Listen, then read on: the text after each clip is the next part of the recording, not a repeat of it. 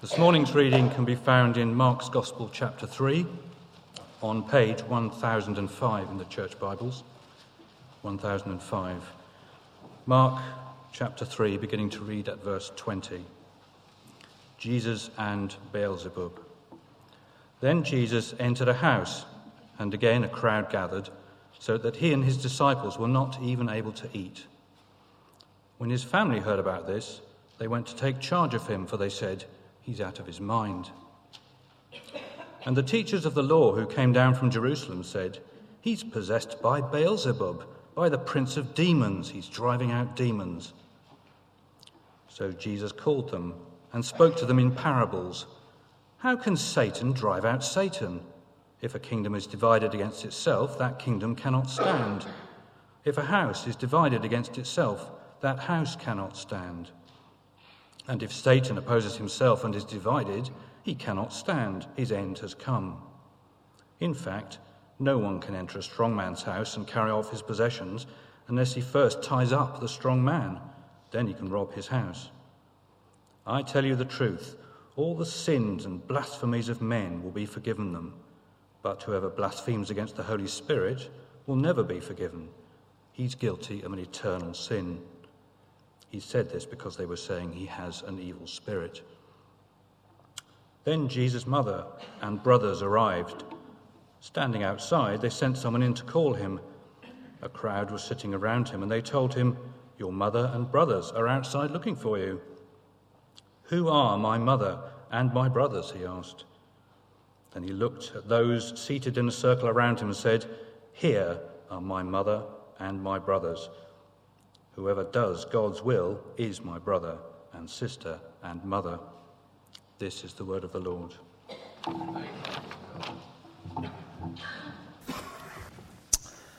Well, on Sunday mornings we're going through Mark's Gospel, and so far we've had Jesus' baptism and the voice from heaven declaring, "This is my son," all done in public before a large crowd.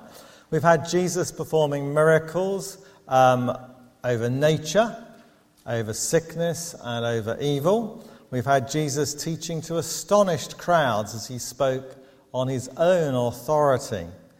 And by now, tens of thousands of people have encountered the phenomenon, which was Jesus of Nazareth, exploding onto the scene, making an astonishing impact. Now, he's done enough so far for people to start evaluating him, starting to make their assessment of him. They will have seen, of course, nothing like this in their lifetime. Only if they're familiar with their history would they have anything in any way that is comparable. They'd have to go back to the days of the prophets Elisha and Elijah, for example, or to Moses when the miraculous 10 plagues enabled them to be the people liberated from slavery in Egypt. Only those kinds of things would be comparable to what Jesus was doing amongst the people. And various different groups start their assessment process. Today we see his family making an assessment of him. We see the religious leaders. We don't see the ordinary people, but they too must have been making their assessment. And we can take the opportunity as we look at this to make our assessment of Jesus. So first of all, the first assessment is his family. And they think, verses 20-21, that he is out of his mind. Now, the inclusion of this incident, incidentally, speaks volumes for Mark's honesty and integrity. I mean, he doesn't have to include it, does he? But he does. And the early church would never have made this up. It is a classic own goal in some ways. It is an embarrassment, but he records it. See, what we have here is Jesus' family, the people that he'd grown up with, concerned enough to come all the way from Nazareth, which is a 30-mile walk, to the Sea of Galilee. And they've come because they're very concerned about what their family member is getting himself up to. I mean, we don't know whether what they've heard was accurate or not, but they'd certainly heard something of the commotion that he was causing. He was really making waves throughout the country. Now, of course, some of the things they would have heard that he was doing would have been outside of their frame of reference. You know, it was not something they would encounter in normal life. It was outside the box, if you like. It would have sounded puzzling, what they were hearing, bizarre even. And on top of that, they were probably aware that not only was he attracting huge crowds of ordinary people, but that the religious establishment was getting interested and curious. What is this guy? What kind of threat is he posing to our kind of religious monopoly? And they doubtless feared that perhaps the next step would be for the Roman authorities, who could take some very drastic action against their family member Jesus if they thought he was some kind of threat to their rule and to the peace of their province. And so they think Jesus is getting out of his depth, that he's getting into trouble. And so we read that they went to take charge of him. It's a word used elsewhere of arresting someone or taking control of someone. Well, maybe at this point you're getting the picture that Jesus is in the category of somebody who's had a sort of psychotic episode, displaying bizarre behaviour, talking complete and utter rubbish. And so sometimes people call the police. They'll, of course, call the psychiatric community nurse or the psychiatric social worker. And the poor person, unless they can be talked into some kind of reason, will be sectioned under the Mental Health Act for their own protection so that they can be treated. But that would be to go too far, because there's no evidence to suggest that Jesus was in any way mentally ill. I mean, you can, of course, visit any psychiatric facility today and be introduced to people who think that they're Julius Caesar or Napoleon or even Jesus Christ. And we might think, if Jesus is making these claims, albeit indirectly, but pretty obviously that he is divine and he's acting in this way, could he be deluded if he really believed he was God? Can we determine whether he was insane or not?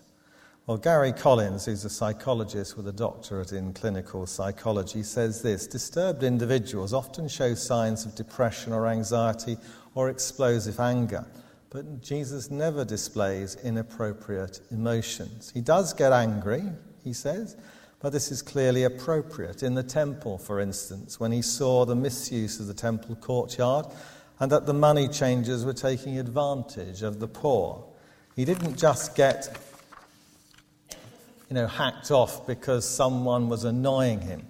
In fact, Jesus seems at his most composed, he says, when being challenged. And he has a rather beautiful passage where he describes Jesus like this. He says, Jesus was loving, but he didn't let his compassion immobilize him. He didn't have a bloated ego, even though he was often surrounded by adoring crowds. He maintained balance despite an often demanding lifestyle. He always knew what he was doing and where he was going. He cared deeply about people, including women and children, who weren't seen as being important back then. He was able to accept people while not merely winking at their sin. He responded to individuals based on where they were at and what they uniquely needed. All in all, he concludes, I just don't see signs that Jesus was suffering from any known mental illness. That's his family. What do the teachers of the law think? Verse 22, they've come down from Jerusalem to make their assessment and to report back. And they conclude that Jesus is evil. Now, there's no doubt that the only Jesus in the ancient world for which there's evidence is one who went around performing miracles. That's what he had a reputation for. And we've so far seen him instantly and completely heal a man with leprosy. that would involve immediate restoration of the man's skin and limbs to complete health, disfigurement removed before their very eyes. We've seen Jesus healing somebody who was a paralytic. I mean, think of somebody that you know who might, for example, suffer significantly from cerebral palsy. Maybe they were deprived of oxygen when they were born, and they have always walked and moved and spoken awkwardly. And then along comes Jesus and sorts them all out in an instant so that they are just like you. They walk completely normally. They speak completely clearly. What would you make of it? There is no human explanation. There wasn't then, and there wouldn't be today. It is a supernatural event, not just a supernatural event, but a miraculous event. It's clearly not a trick. C.S. Lewis, we may note in passing that he was never regarded as a mere moral teacher. He did not produce that effect on any of the people who actually met him. He produced mainly 3 effects: hatred, terror, adoration. There was no trace of people expressing mild approval.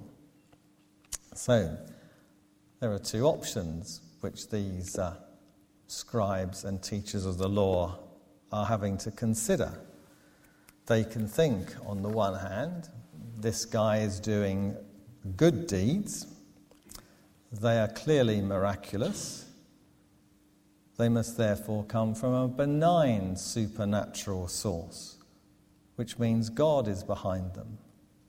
Or there's another option, which they might be tempted to take because they resist submitting to the authority of this person who is doing things they have never seen in their lives before, and clearly teaches with a sense of authority. And they don't want to admit that. So what's their avenue of getting out of it? Well, their option is to concur. That is a good deed. It is a miracle. But they choose to ascribe it to a malevolent supernatural force. They ascribe it to the devil and the forces of evil. This is what the scribes and teachers of the law who've come down from Jerusalem to suss out Jesus opted to do. Galilee is about 100 miles from Jerusalem, and this Nazarene has created such a stir as to attract the interest of the religious establishment in the capital. They have come to investigate, and then they're to report back to their masters. And they conclude, verse 22, he is possessed by Beelzebub, by the prince of demons, he is driving out demons. Well, whether it's Beelzebub or, as the footnote suggests, Beelzebul, Beelzebul is slightly more preferable because that means Lord of the dwelling, and it ties in with some of the other passages in the Gospels. Now, Beelzebul in Jewish literature is never used for Satan.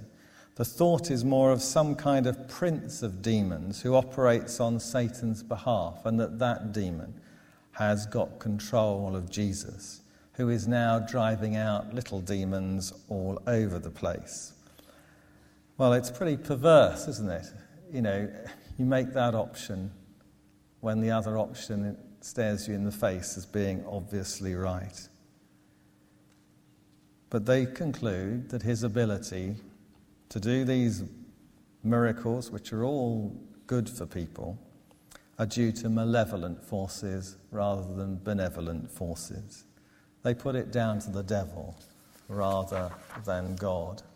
Now, it wasn't difficult for Jesus to expose their thinking as nonsense. He argues in verses 23 to 27, and I'm paraphrasing the passage. Imagine him talking to them. If I'm really casting out demons by the power of the prince of demons, then Satan must be casting out Satan. But how can Satan do that? It's absurd. A household divided against itself cannot stand. And if Satan has really risen up against himself and is divided, then he can't stand. He's finished.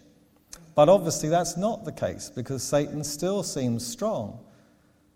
Therefore, to suggest that I cast out demons by the power of the prince of demons must be false.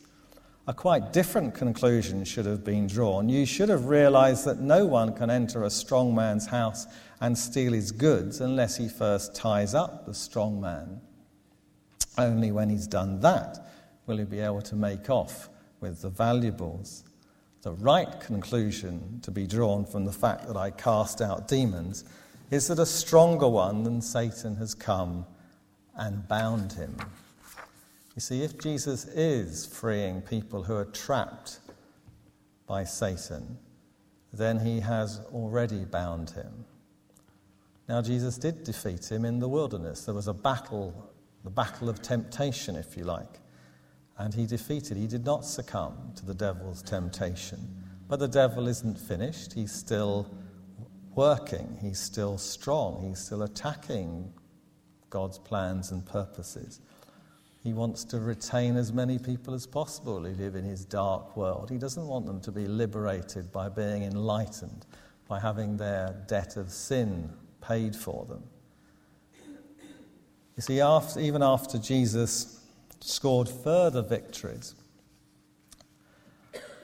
and even when he died on the cross, rose again and ascended to heaven, Satan is still active. He's almost like those Hitler Youth in the last days of the war, sniping as Allied forces advance, killing a handful of soldiers and then standing up and surrendering. You know, they're just trying to stop the inevitable. The advancing army will get to Berlin. The war will end. And so with Christ. There will be a day of his return. There will be a day of judgment. There will be a day of glorious recreation. But until then, the devil's still active. Verses 28 and 29 have worried a lot of Christians down the ages. I tell you the truth, which is a very emphatic way in which Jesus says, effectively, it's as commanding as in the Old Testament where you have the Lord has said, I tell you the truth, all the sins and blasphemies of men will be forgiven them, but whoever blasphemes against the Holy Spirit will never be forgiven. He's guilty of an eternal sin. Well, have you ever worried whether you have blasphemed against the Holy Spirit? Well, as they say, if you worry about it, you haven't committed it. Because this saying of Jesus was directed at those representatives of the Sanhedrin who were unwilling and so unable to recognize who Jesus says he is, due to what's called in 3:5 and 8:17 their hardness of heart. They so resist Jesus that they don't even see the need to repent and be forgiven. They see Jesus performing miracles of healing, controlling nature, exercising authority over forces of evil, and yet rather than recognize and submit to the obvious, they are so perverse as to ascribe all that he's done to demonic forces. That being the case, they will not be able to take the necessary action to ensure their escape from darkness. They'll not be able to do an about turn, to recognize Jesus for who he is, their only hope of rescue and of heaven. They've had it. They have rejected the Lord of life. So far we've seen that Jesus is not out of his mind. There's no evidence for mental illness in him. Jesus is not an agent of the devil. He's in fact greater than the forces of evil, who, because Christ has come to earth, have come to the fore in a visual way so that we can all see the spiritual reality that we can't otherwise see. He is a benevolent, supernatural visitor. And then fourthly here, we find that this Jesus thinks obedience to God takes priority over family relationships, 31 to 35. Now Mary, Jesus' mother, is mentioned, but Joseph, her husband, is not. Assuming that Joseph was perhaps around 20 when Jesus was born, he'd now be around 50. And I guess 50 for a carpenter doing manual work in those days would be quite exceptional to reach. It's speculation, but the silence might be indicative that Joseph had already died. It's, of course, an interesting question to think about how much Jesus' brothers knew.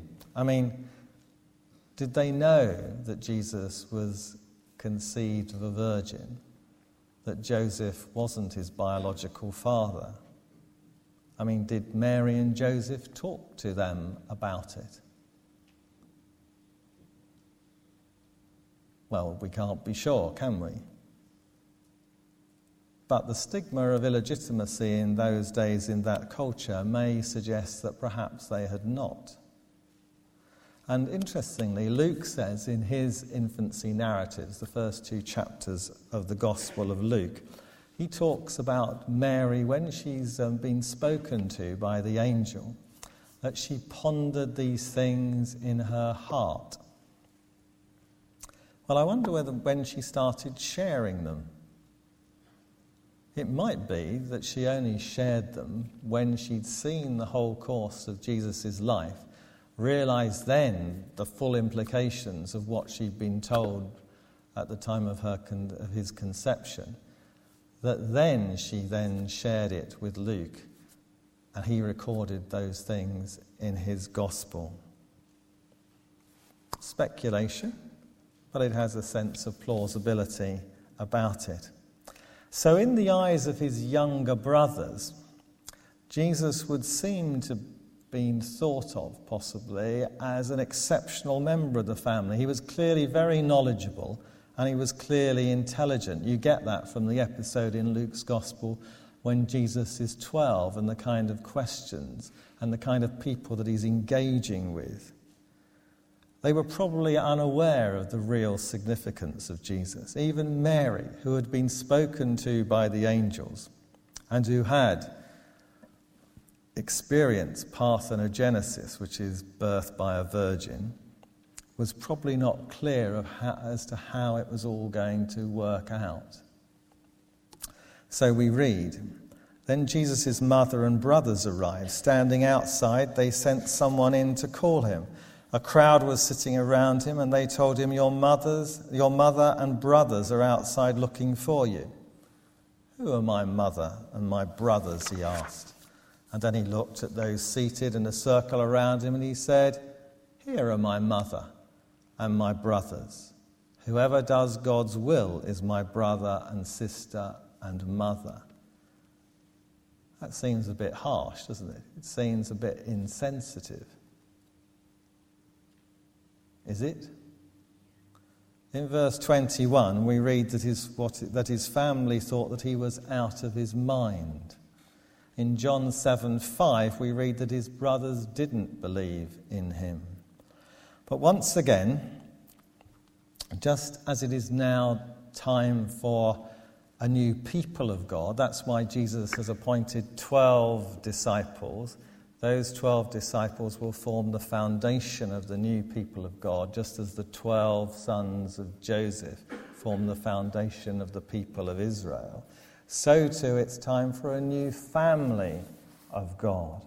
A family that you couldn't be born into, but one you could only be born again into, to use one of the popular analogies in the New Testament. Or you can talk in terms of being adopted into a new family. And that goes as much for Jesus' blood relatives as it does for anyone. Now, interestingly, the history of the early church suggests that Jesus' mother and his brother James were significant figures in the early church. They were believers that Jesus Christ, their blood relative, was in fact God on earth amongst them. But they were there not because they were blood related, but because they were blood bought.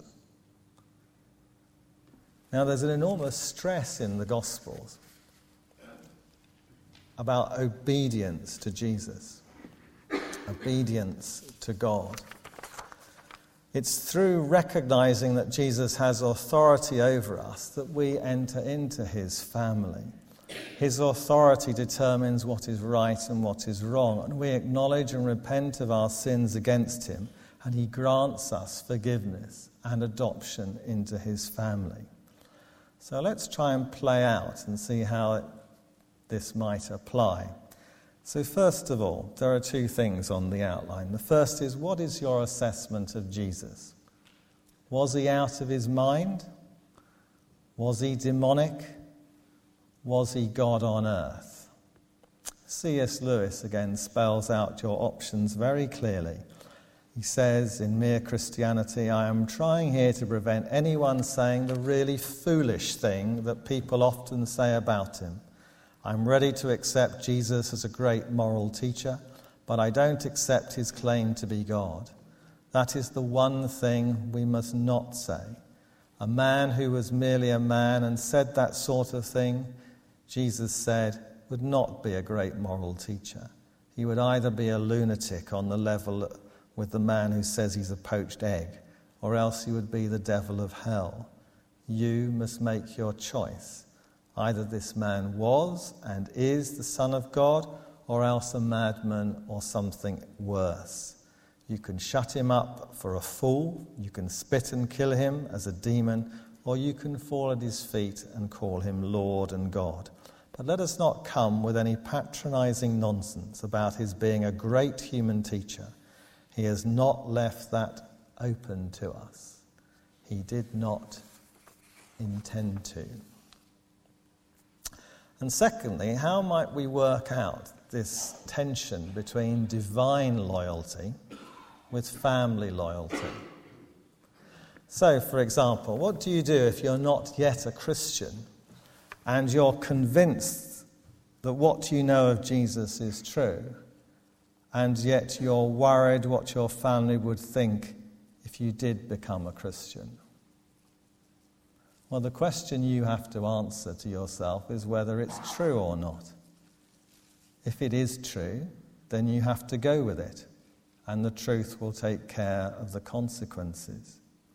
Or if you like to think pragmatically, who is it better to be in with in the long run, the eternal God or mortal man? Or what about how you spend your time if your spouse is not yet a believer? As Christians, we are commanded to meet together, to pray, to study the Bible, and we're commanded to be a witness. We should not be forbidden from doing such things. But how, when, where, and how publicly we do them requires discernment and wisdom. Or what about some big issues? There are certain moral issues which Christians are commanded to take a particular line on. They are often countercultural to Western values. They will bring us into tension with others who don't share our Christian worldview. So how do we handle them? Well, issues fall into different categories. There are first-order issues which, if we disobey them persistently, will affect adversely our salvation. There are second-order issues which maybe, if we don't obey them, are disobedience, but which don't necessarily affect our salvation. And there are third or fourth order issues which are things indifferent, where we have liberty to choose what to do. Well, let's try and think about an issue where we will not only be required to think out the biblical position, but also to act on it, and to act on it quite publicly. So let's take the issue of marriage and consider a number of possible scenarios and how we might act.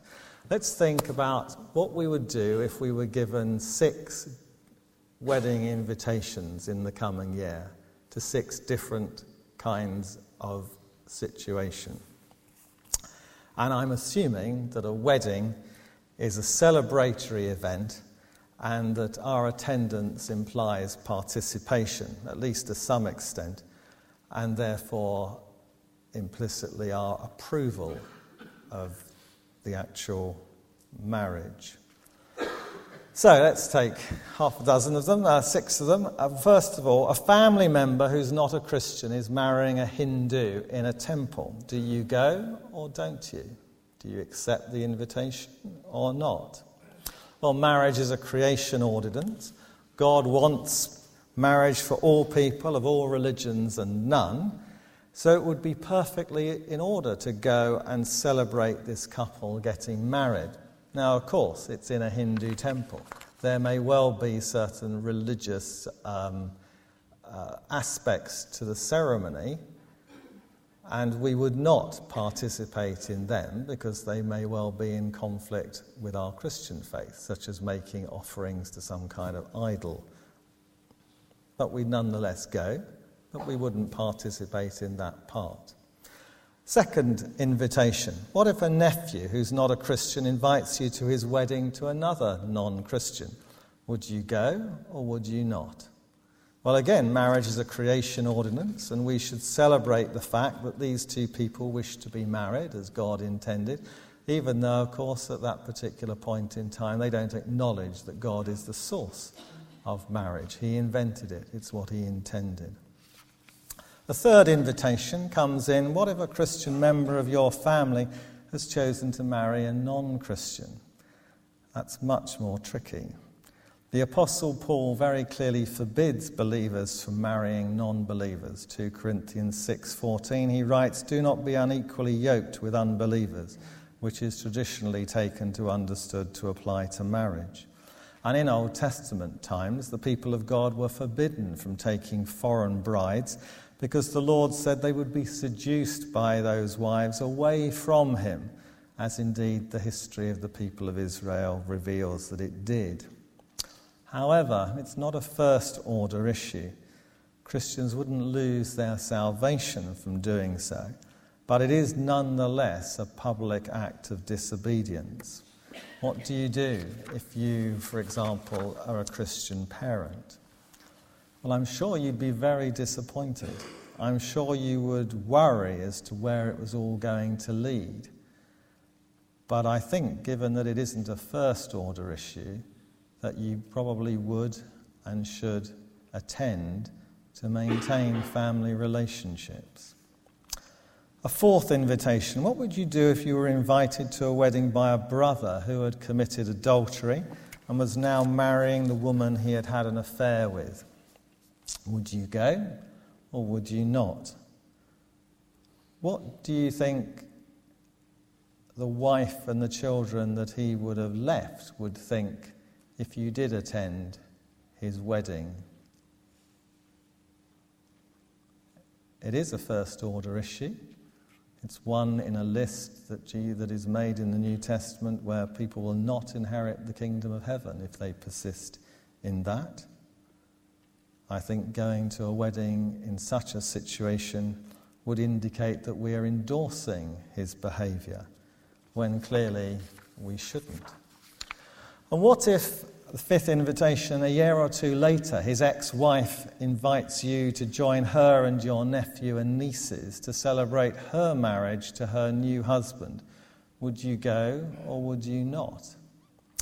Well, if you honestly think the Bible does permit divorce and remarriage to the innocent party to adultery, Matthew 19:9, then we should go.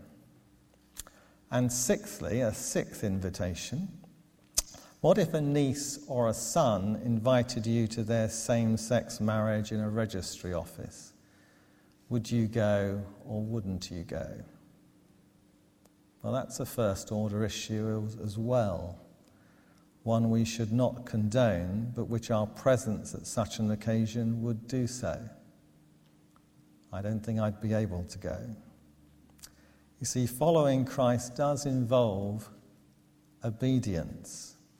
Obedience not just in our head, in our private life, but in our public life too. You see, such acts, whatever they are, every time we have to make them, will either strengthen our faith or weaken it. Either we will display a countercultural way of living, or we will display a way in which we are accommodating to our cultural norm. You see, it can be tough being a Christian. It involves doing God's will over everything else, even family. Let's pray.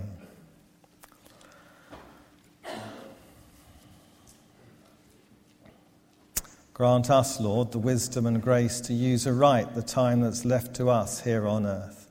Lead us to repent of our sins, the evil we have done and the good we have not done. And strengthen us to follow in the steps of your Son in the way that leads to the fullness of eternal life. Through Jesus Christ our Lord. Amen.